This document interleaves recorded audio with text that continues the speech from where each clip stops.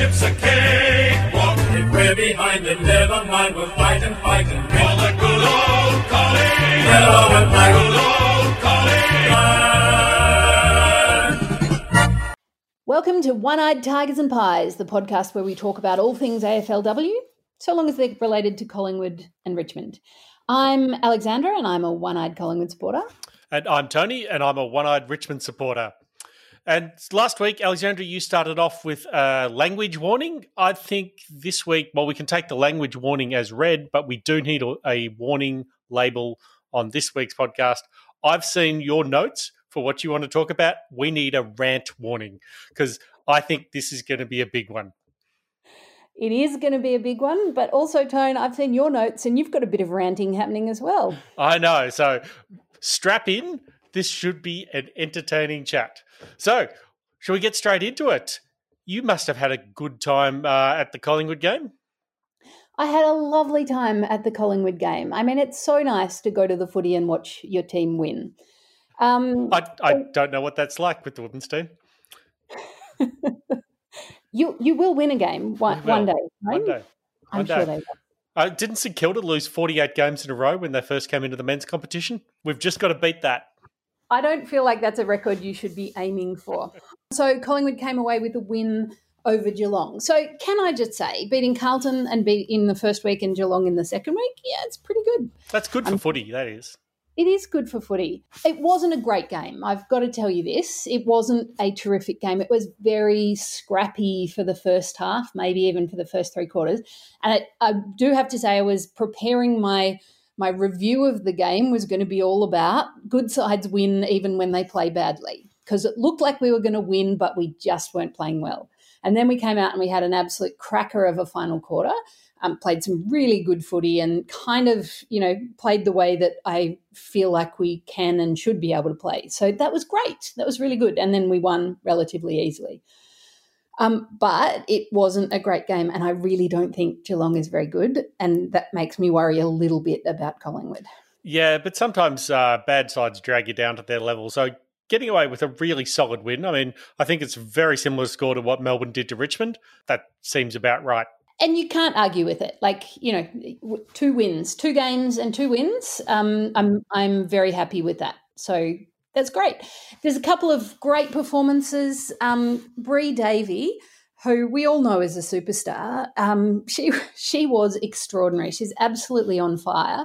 She's untackleable. Like, when I say that, people do tackle her and they land a tackle and it doesn't stop her doing exactly what it was that she wanted to do in the first place. Like, she'll still continue running, take another 3 or 4 steps and then kick the ball while the tackler is still hanging on to her. That is pretty awesome. And she had 25 disposals, and I know people, women in this competition, get in the high 20s in their disposals, but I just find that's extraordinary. With 56% of the game time of the men, that's equivalent to a high 40s or 46 or 47 disposal game, and she kicked a goal, so she's a legend. Yeah, that's a pretty impressive stat. So I will point out that Monique Conti got 27, so just saying. That's what I'm saying. I know they get it. But Chloe Molloy, my favourite, is absolute magic. She created 1 goal out of nothing, and she had made another couple of great chances, once with a mark and another with a great piece of play, but then missed them completely. So she could have had more goals, but she got 1, and she just excites with the way she plays. Our number 26 draft pick, Joanna Lim, came in as a late change, replacing Jordan Allen, and she was really quite impressive. So she didn't actually get much of the ball. You look at her stats afterwards and you think, it wasn't great. But we saw quite a lot of her, and she had a lot of space. She kept finding herself with room in a field that was very crowded and very scrappy, and she laid a couple of nice tackles as well. So she was good signs there. And the other one that I would like to mention is Ruby Schleiser. So she was a foundation player, so she's been around for a number of years, and she's always been good, and she's a great character. So I love Ruby. But I would say both of her games this year, last week and this week, have been better than anything we've seen before. So she is really coming out firing this year. She's great. And she kicked a goal today as well, which I love it when defenders kick goals. So it's good. Nice. So I noticed you didn't bring up Britt Bonici, which I thought you might, because she had, certainly from the stats, had a pretty impressive game. Unfortunately, I wasn't able to see the replay, but I can rant about why that is later. But yeah, it seems like Britt played very well. Britt did play well, and Britt is one of my my favourites. I just felt like I'd named a lot of people. And the other thing is Britt plays well every week. So I don't know. Do I mention her every week? No, you don't have to. I was just trying to make conversation about the fact I had to look at some stats. Well done. I like your stats. That's good. I do wish to start off the ranting podcast with a mini rant. So this isn't today's rant. This is just like getting it off my chest. I just wanted to say that the experience of the match on Saturday, apart from the game, which was fantastic, and the atmosphere of the crowd, everything that there is an opportunity to design about the game on Saturday, the experience for people going to the game, was terrible. And I just want to give you a quick list of all of the things that were bad about the game. Please do. Just get stuck right into the rant. Okay. Collingwood had a barcode debacle. They didn't send Dad his barcode, and they sent me a barcode that didn't work. So I'm logged in trying to book tickets for the game, which was sold out, and I could see it was selling out quickly, and I couldn't get tickets.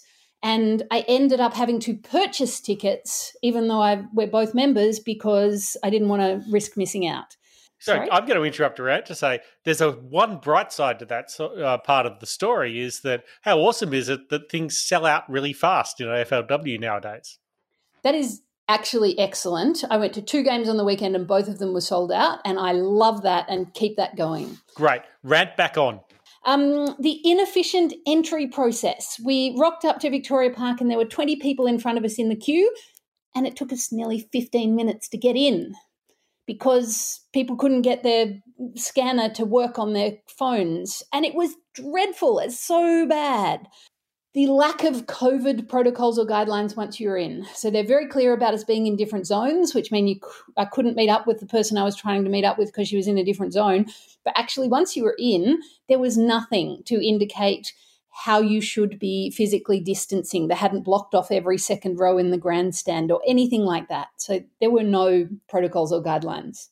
They didn't take the net down behind the goals. So we had to sit behind the goals because that was the zone we were in.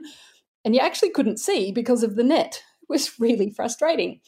The Portaloos, Portaloos are awful in many ways, but you couldn't tell if they were vacant because the red had rubbed off. So there was a huge queue of people waiting for toilets that most of them were empty, but nobody was game to open the door to see. The lack of planning for food truck queues. So everybody was basically in the way while they were waiting for food because it wasn't clear where you were meant to stand, and you could have just designated that really easily. And the volume of music was so loud that you couldn't hear yourself think. That is my rant. Wow. And to think that's actually not the rant you had planned. That's just a warm-up. That is a warm-up rant. It's a little one. I don't think we need to talk about it. I just would like the AFL to do better. Yeah, and look, I think it's frustrating because it's not that difficult. It's the same as everything they've done previously. It's just like they're not paying enough attention to the women's football game to make the changes, the simple changes they need to do to make it work. They're not hard. Almost like they're not really thinking about women's football. Oh, that's right. And look, I'm going to jump in and actually do my rant. Coming off the back of that, my little mini rant. My God, the AFL website really, really annoys me. So I'm trying to check some stats prior to this podcast so that I know what I'm doing. So I'll hop on and say, oh, great, I'll go to AFL and go, okay, where are the ongoing games? And yep, there's a little bit about the ongoing game. Story 2 is a puff piece on Mitch Georgiadis from the men's team in Port. Story 3 is a Giants men's coach interview. Story 4 is the Giants men's injury update. To see women's results, you have to click to a more news section and find it. And then when I say, oh, well, I'll just go straight to the games, I click on the fixture, it says, yes, Carlton and Richmond will start in March. It's like, your football is ongoing right now. Tell me about the football that's actually happening right now. It's very frustrating, as you can probably tell. I love it. I love it when we get passionate about these things. That's why we're doing a podcast, Tone, because we want to make our voice heard. That's right. Okay, my rant over now.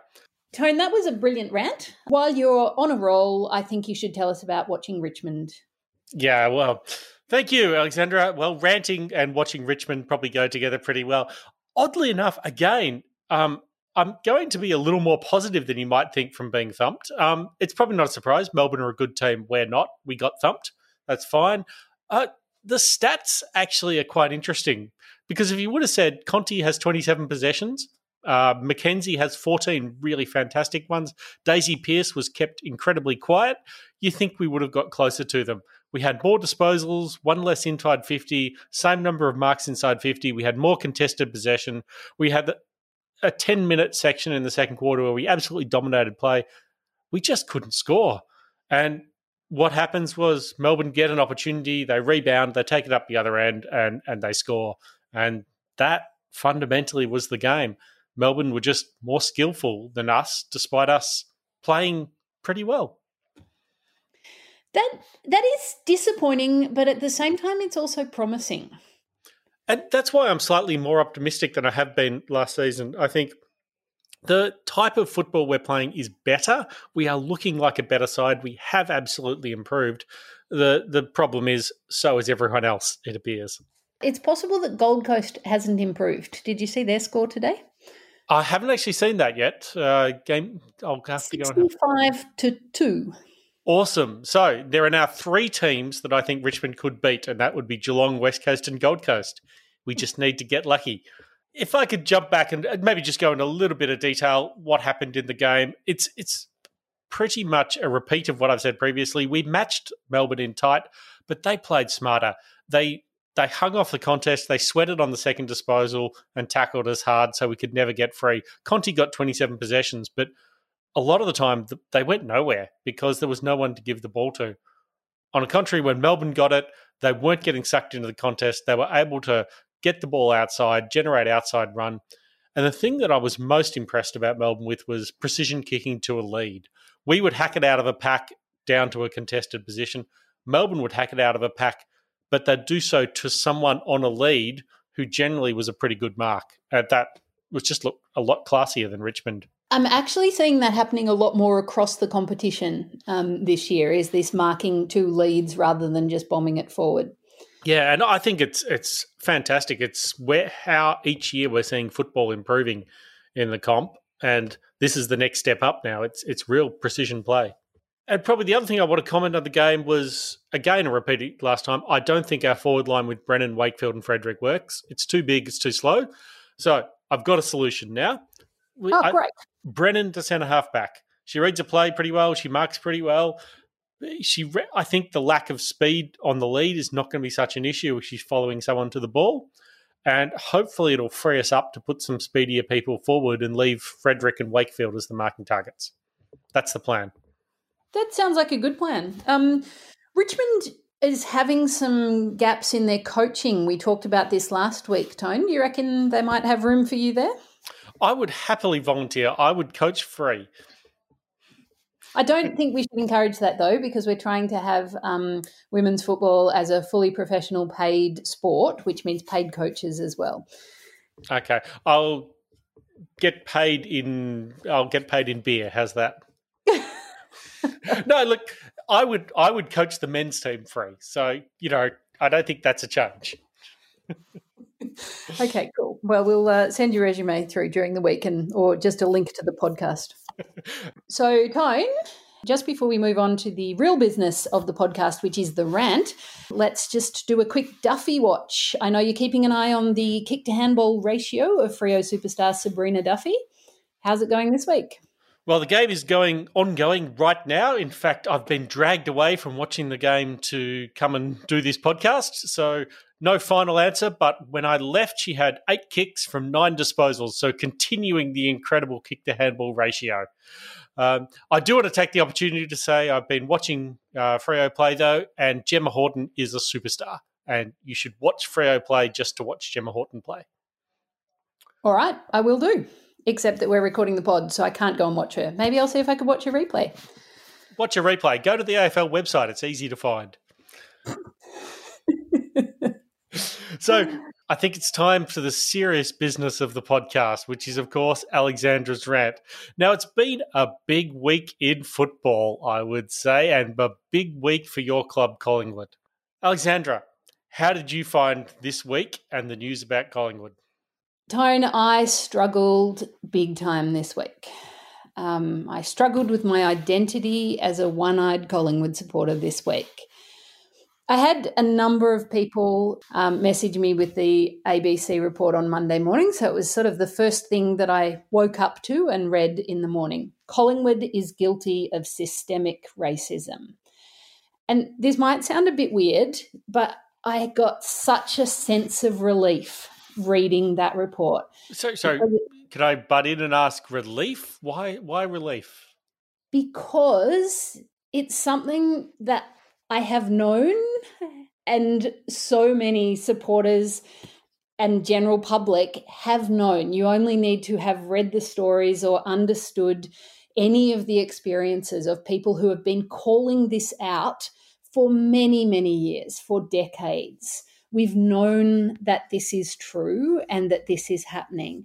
And the relief came from reading this report to say that was spelling it out, all of the things that we knew to be true, in a report that was commissioned by Collingwood. It's like, okay, we now know that it's true. They know that it's true.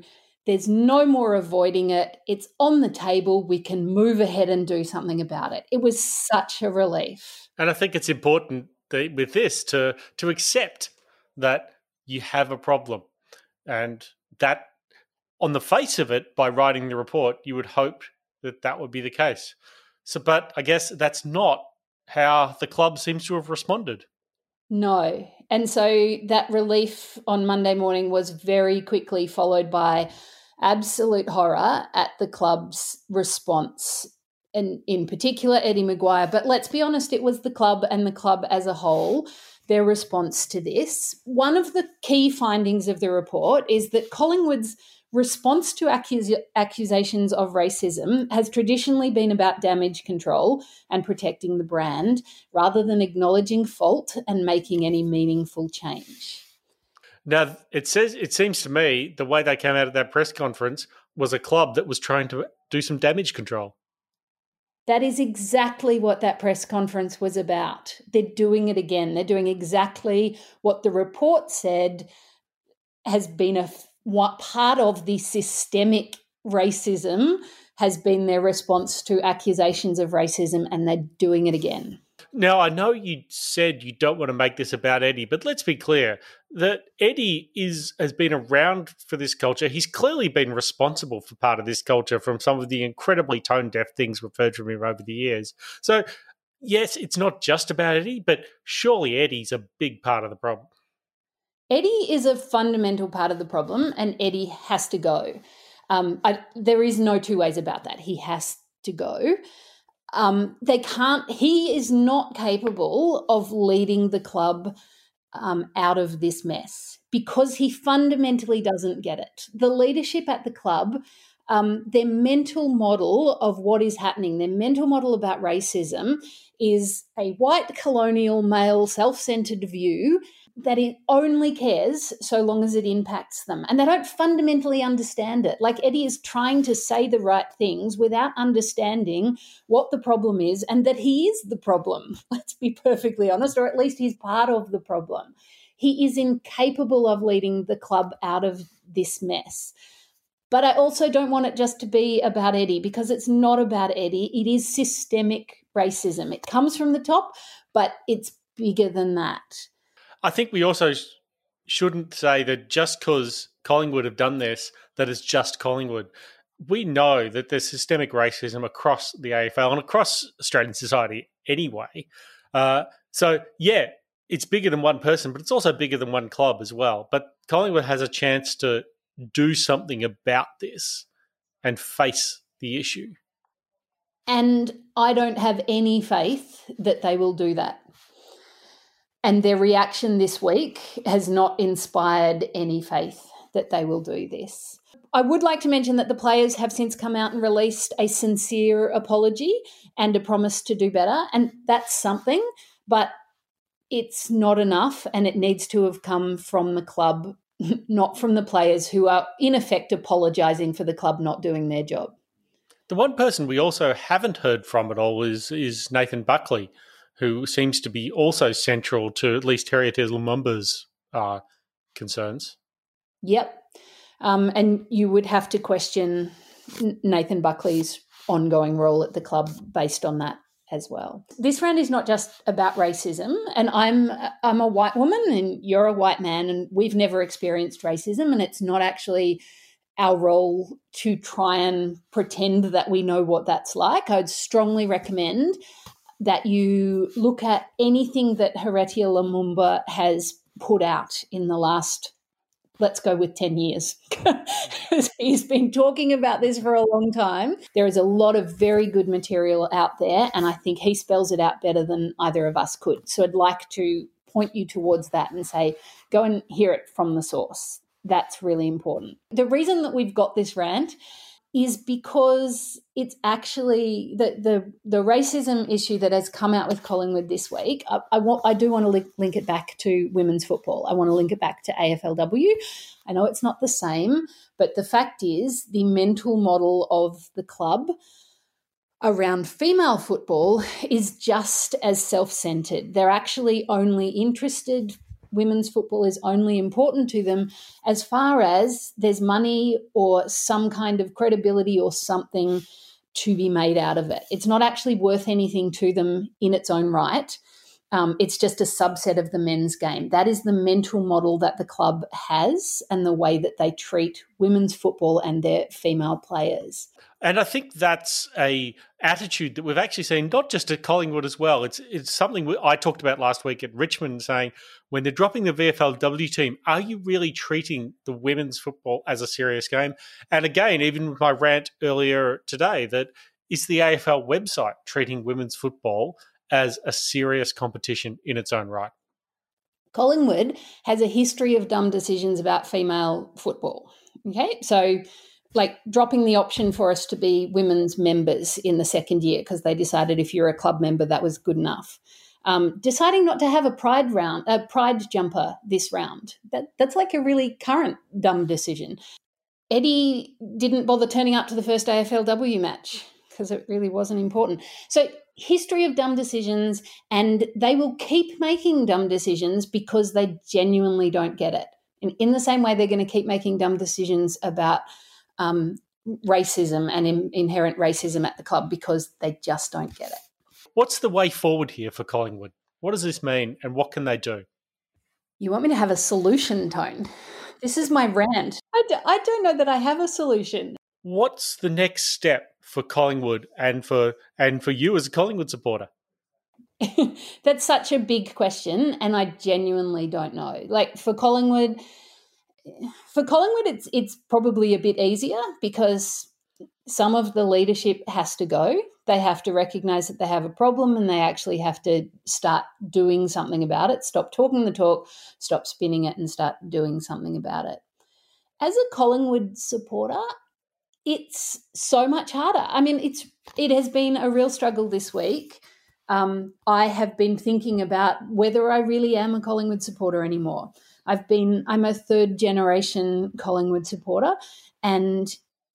but it's very, very hard to show support for an organisation that so often and in an ongoing way pisses on everything that I care about, like everything that I think is important. I don't feel right about that. Yeah. I will say, as a third-generation Collingwood supporter from birth, it is okay to change teams. You know, things can get better. Yeah, they can. That's right. Things can get better, and I want things to get better. Like genuinely thinking about giving up on football as well, except that I actually don't want to give up on football. I want football to get better, and I want Collingwood to get better.